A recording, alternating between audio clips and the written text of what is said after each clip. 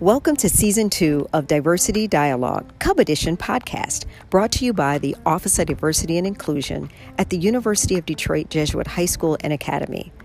I'm Dr. Denise Williams Mallett, the Director of the Office of Diversity and Inclusion and Diversity Union Club Moderator. The Office of Diversity and Inclusion is so proud to offer programs that will help harness the ideas and voices of our young men to champion change. This podcast is designed to give voice to a generation that wants to transform the world.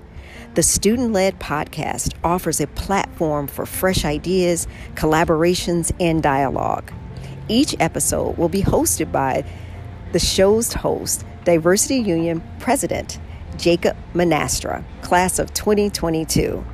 Jacob will give the leaders of our student organizations, our students, parents, and alumni an opportunity to address, explore, and voice their perspective on today's diversity, inclusion, and belonging topics during the podcast.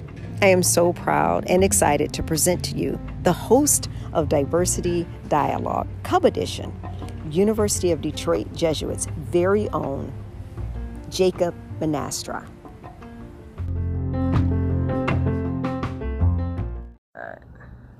Good afternoon, Mrs. Boyd. Happy to have you on the podcast. How are you doing today? I'm doing great. Thank you, Jacob. Yep. So I've had you as my pre-calc teacher last year, so I know what you do here. But for those of us who don't really know you that well, I'm just giving a bit of info about. Yeah. This is my fourth year at U of D. I like to call it my senior year. I call it my senior year because I started teaching freshmen, and I had a freshman homeroom, and it's been kind of fun because I've slowly moved up with my students, and it's been really nice. I've been able to teach a few kids 2, if not 3 times. So this is my fourth year. I teach math. This year I'm currently teaching pre-calc, Algebra 2, and honors pre-calc, which is a new prep for me, and I'm loving it. Mr. Burita taught that, right? Yeah, so after Mr. Burita retired, Ms. Lyon Weber and I are kind of co-planning and co-teaching it, so it's a great class. Before teaching at U of D, I taught for years in Rochester Public Schools, and this is actually the start of my 18th year of teaching, so it's great. I love my job. I'm very happy to be an educator. Yeah, you're my favorite teacher, so I can kind of tell that you like what you do. I appreciate that. Yeah, Mr. Manuel is not the most passionate at times. So I guess... He's got high expectations, so. Very high expectations, yeah, you can say that. So just going to start off here with a bit of just like your opening thoughts on diversity and inclusion just in general. Mm-hmm. U of D, obviously, very unique from most other schools, just the location, the makeup, the different experiences that the faculty have. Mm-hmm. So I guess in particular to you, does anything stand out to you that's unique to U of D in terms of that? Oh, absolutely. The fact that we even have an Office of Diversity and Inclusion, I mean, we're like, leaps and bounds ahead of most schools. The fact that our professional development as teachers, when you guys have those day offs or you guys have those late starts and get to sleep in, we're having professional development, and the Office of Diversity and Inclusion is really spearheading a lot of our training. So it's just really nice to be able to take time and reflect on it, to have knowledgeable people like Dr. Mallett, be able to bounce ideas off, be able to come to with concerns. It's wonderful that we have this office, and that people are starting to tap in and realize what a great resource it is. So yeah, I think it's very different than most schools. I don't think that most schools at the secondary level, at the high school level, have anything like that. I think you're getting into that type of thing at the college level. Yeah, definitely. So you talked about the developing, and when we have those days off, you guys have those days where you work on a variety of things. Mm-hmm. Is there anything that stood out to you during those things? Well, last year we did some bias training, and I think everybody, when you I would say I'm not biased. You know, I grade all my students equally. I am an unbiased person. I don't, you know, people will say, oh, I don't see color. I don't, you know. And we did this really great bias training, and it was kind of one of those like reaction things.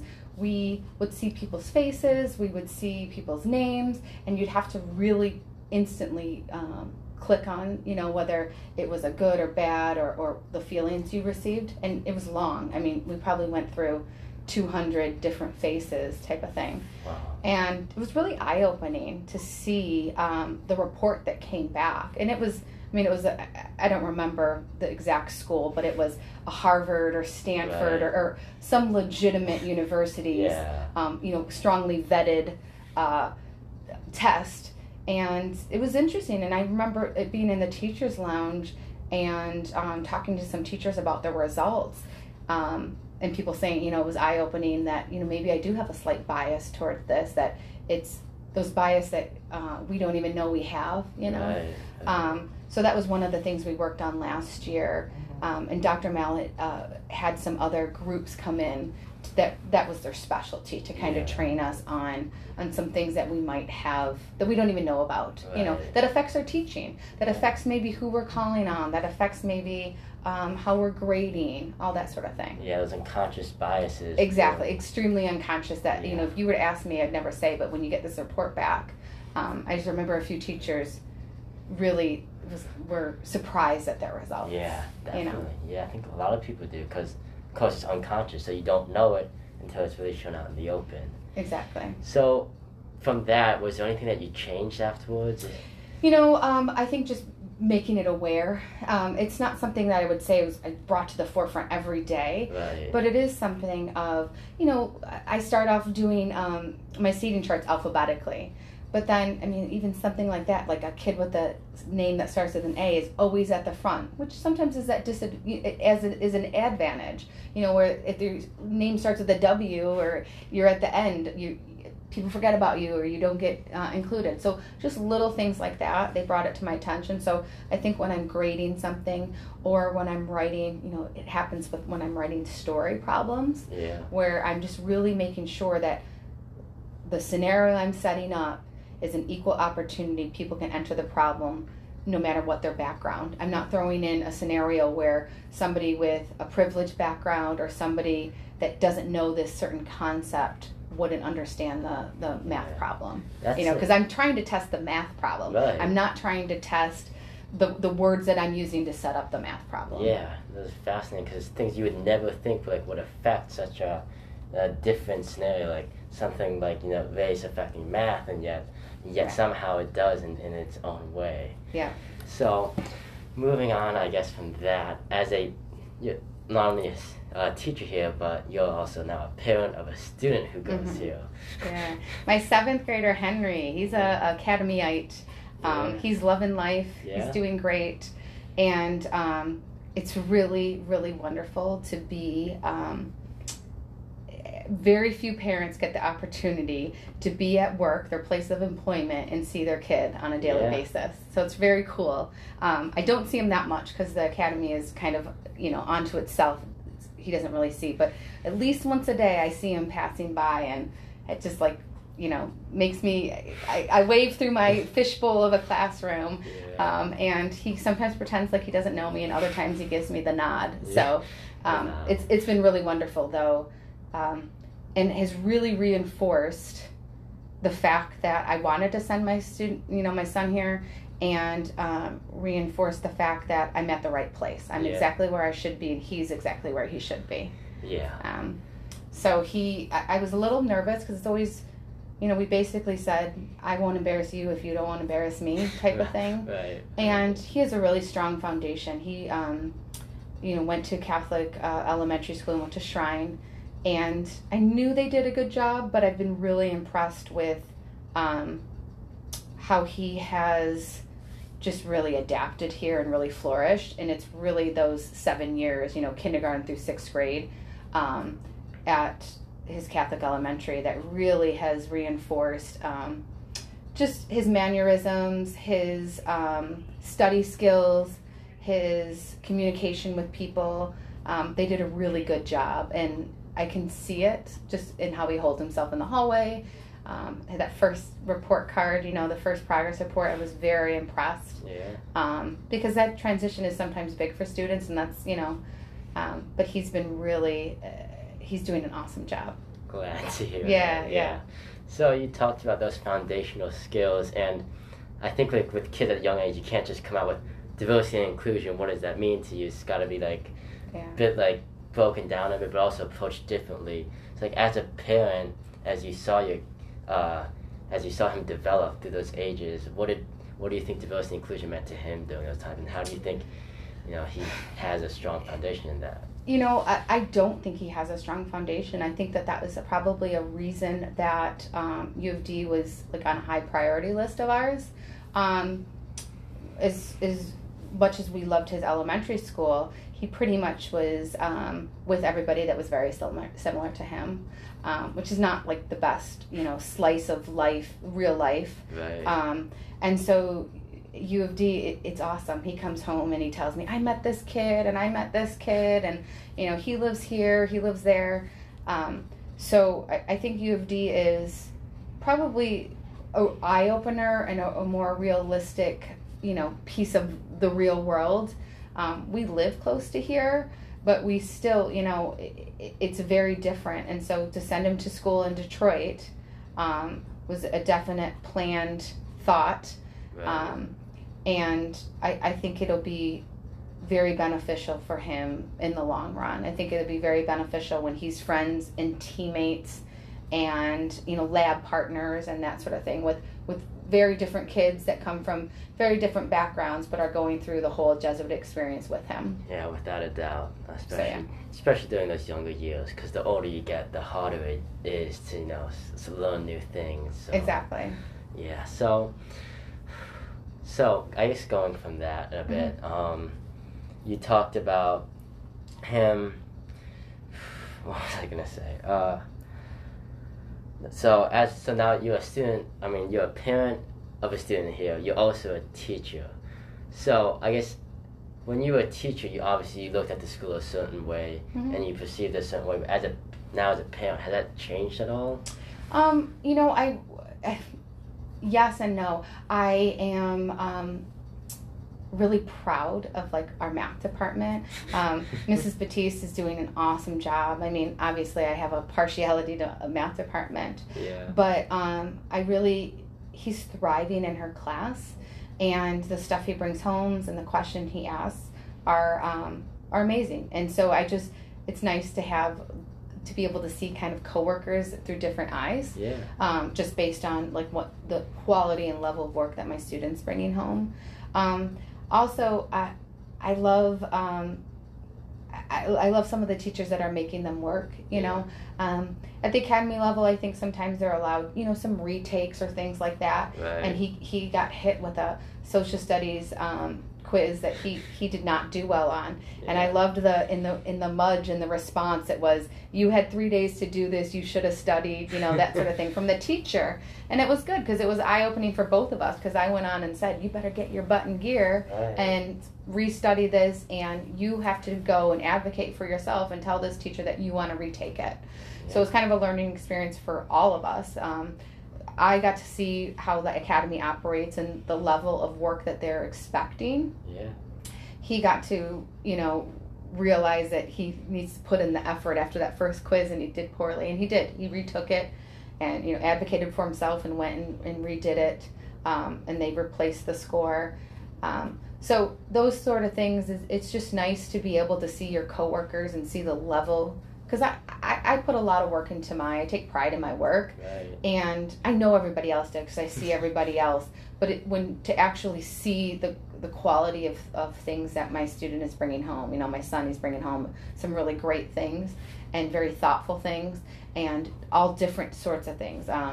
Projects, outlines, demonstrating his learning on very different levels, making him upload things, making him turn hard copies in, all different. Every teacher has their different preferences. Yeah. And no two teachers are alike. And so I think that that's just going to really help him be adaptable, Right. succeed in high school, and succeed when he heads off to college as well. Yeah, because diversity is like now experience. I think is one of the most important aspects of diversity because you learn so many different things. I mean, if you do the same thing every time, you can only learn so much from that. Exactly. So the more varying experiences you have, the more you're gonna learn.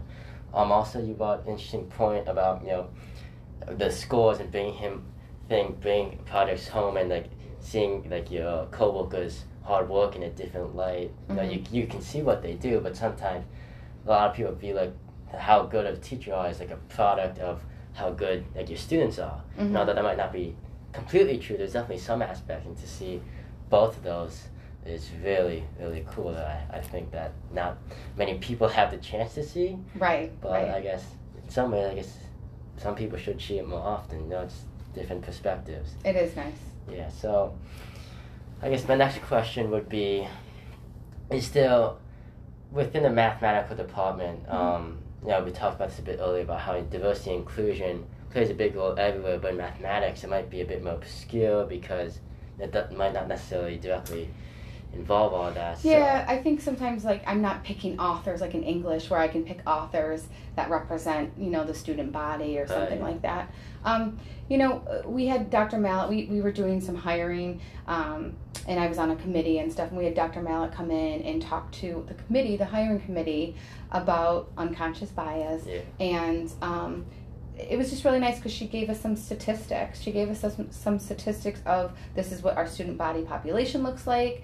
And I mean, anytime a student can see somebody that looks like them or has the same background as them, I think it's a win-win situation. Yeah. And so that is something that we have got some retirements. We had some retirements. We got some retirements that as a math department, to do that and when we're hiring and through our hiring process of having somebody from the Office of Diversity come and talk to us so that we're hiring people that represent our students. Right. The nice thing is when we had some changes with the administration, we have two African American, Darren Flowers and Kyle Chandler, in administration roles. Yeah. And so I think that is really, students can see that these roles of authority. Yeah. Quite a few of our higher up roles are filled with minorities. And I think the math department, it's slow because it takes some retirements and stuff, Yeah. but keeping those unconscious bias and having somebody talk to us before we start our hiring process, I think was very beneficial, so that to see somebody as in a math position, Yeah. and to be able to teach, because then they can see. I've got 2 students right now that are currently wanting to become math teachers. Right. One is a really strong math student and one's a really weak math student. Yeah. When I say weak, has an A, but really, really, really, the foundation skills aren't there, and so he earns that A with all his heart. Right. And during parent-teacher conferences, we had a talk with his mom, and his mom said, I'm really nervous about he wants to become a math teacher. And I said, no, sometimes those are the best math teachers. Yeah. Because they know all the pitfalls. They know they really earned that A. It didn't come easy to them. They really had to work through the process. Those are some of the best math teachers, those kids that struggle. So anytime that somebody can see themselves reflected in their teachers, I really think that it's win-win, no matter what the subject is. Right. The math department, like I said, it's a little bit harder to include some diversity in it. Yeah. I don't have the opportunity to talk about history or talk about different authors or something. Right. But, giving them scenarios, like if in statistics or when giving scenarios or setting up my story problems that have a little bit of diversity, then I'm not just, this is super basic, but I'm not just including Tom and Joe in my names, and I'm not just including really basic scenarios. I can maybe make them a little bit more diverse. Yeah, definitely. I remember when I was in your class, you had a lot of note packets that we were going through. Right. But you'd also do a few other things. So I guess just gonna go off on a tangent a bit. learning styles, how do you try to diversify that? Because that's obviously a big thing in math. Yeah, fortunately this year we're a little bit back to normal. Yeah. And so I have been able to bring in some of my like strong things from my teacher toolbox. And Mrs. Lineweber and I are doing a lot of co-planning. We actually teach all three of our classes together. Right. We both teach Algebra 2, we both teach Pre-Calc, and we both teach Honors Pre-Calc. And I would say it's kind of her specialty. So my personal professional development goal is to work on those activities and include at least 1 to 2 activities a week. And so far so good. I've been able to have kids do what I call like solve a room, setting up stations in my classroom and have them go around in pairs. I've been having them do it's called a move it, where they are in rows and they keep passing a problem. Everybody does one step and they keep passing it. Yeah. Really, we played bingo today in class, and it's just I'm trying to. In math, you can't really get away from that. Like I'm going to lecture and you're going to learn, but to incorporate other things, I feel like I'm doing a really good job, and it's one of my personal goals this year, just to increase it, of doing the movement, doing the activities to hit all those different learning styles. I couldn't do it as much last year because I had those hybrid kids, so I kind of was a little bit more tied to my desk. Right. But it I think we made the best of it. But this year I'm having a lot more fun doing some planning, and I think the kids are having a lot more fun. Yeah. My Honors Pre-Calc students, I've had some really positive feedback from them because they're my high-performing students, and they haven't really gotten to play in math as much, and we've gotten to play, and so they're really enjoying it. There's some hard level, activities I've been doing, but they've gotten to play a little bit more. So, and I always offer rewards, so I'll bring in Skittles or bring in something for the person that gets bingo or something. So that helps. You can bribe kids with candy, and it works. You can. Any learning style that works for. Oh yeah, no, definitely wish my calc teacher took. Not a lot of fun aspects of math when you get to the calc and that stuff. It's high level. Very high level stuff. What was my next question going to be? So you talk a lot about nowadays. You talk a lot about diversity in the student body and how that affects the students. We don't talk that much about, as you brought up, diversity in the teacher body and how that affects and influences other teachers. Was there any way that diversity or lack thereof in the faculty has affected you or stood out to you? No, it hasn't really affected me, I wouldn't say. But like I said, I think that any time a student can see themselves reflected in their teachers, I think it's a win-win. And so having this Office of Diversity and Inclusion is a huge, like I said before, we're just way ahead of everybody, including the office on every hiring committee, including the office, just having them talk before a committee meets, I just think can get through that unconscious bias, can get through, just knowing what our statistics are, what the breakdown of our racial breakdown is, what our socioeconomic breakdown is, what our our discipline breakdown is, how things are, sometimes disproportionate.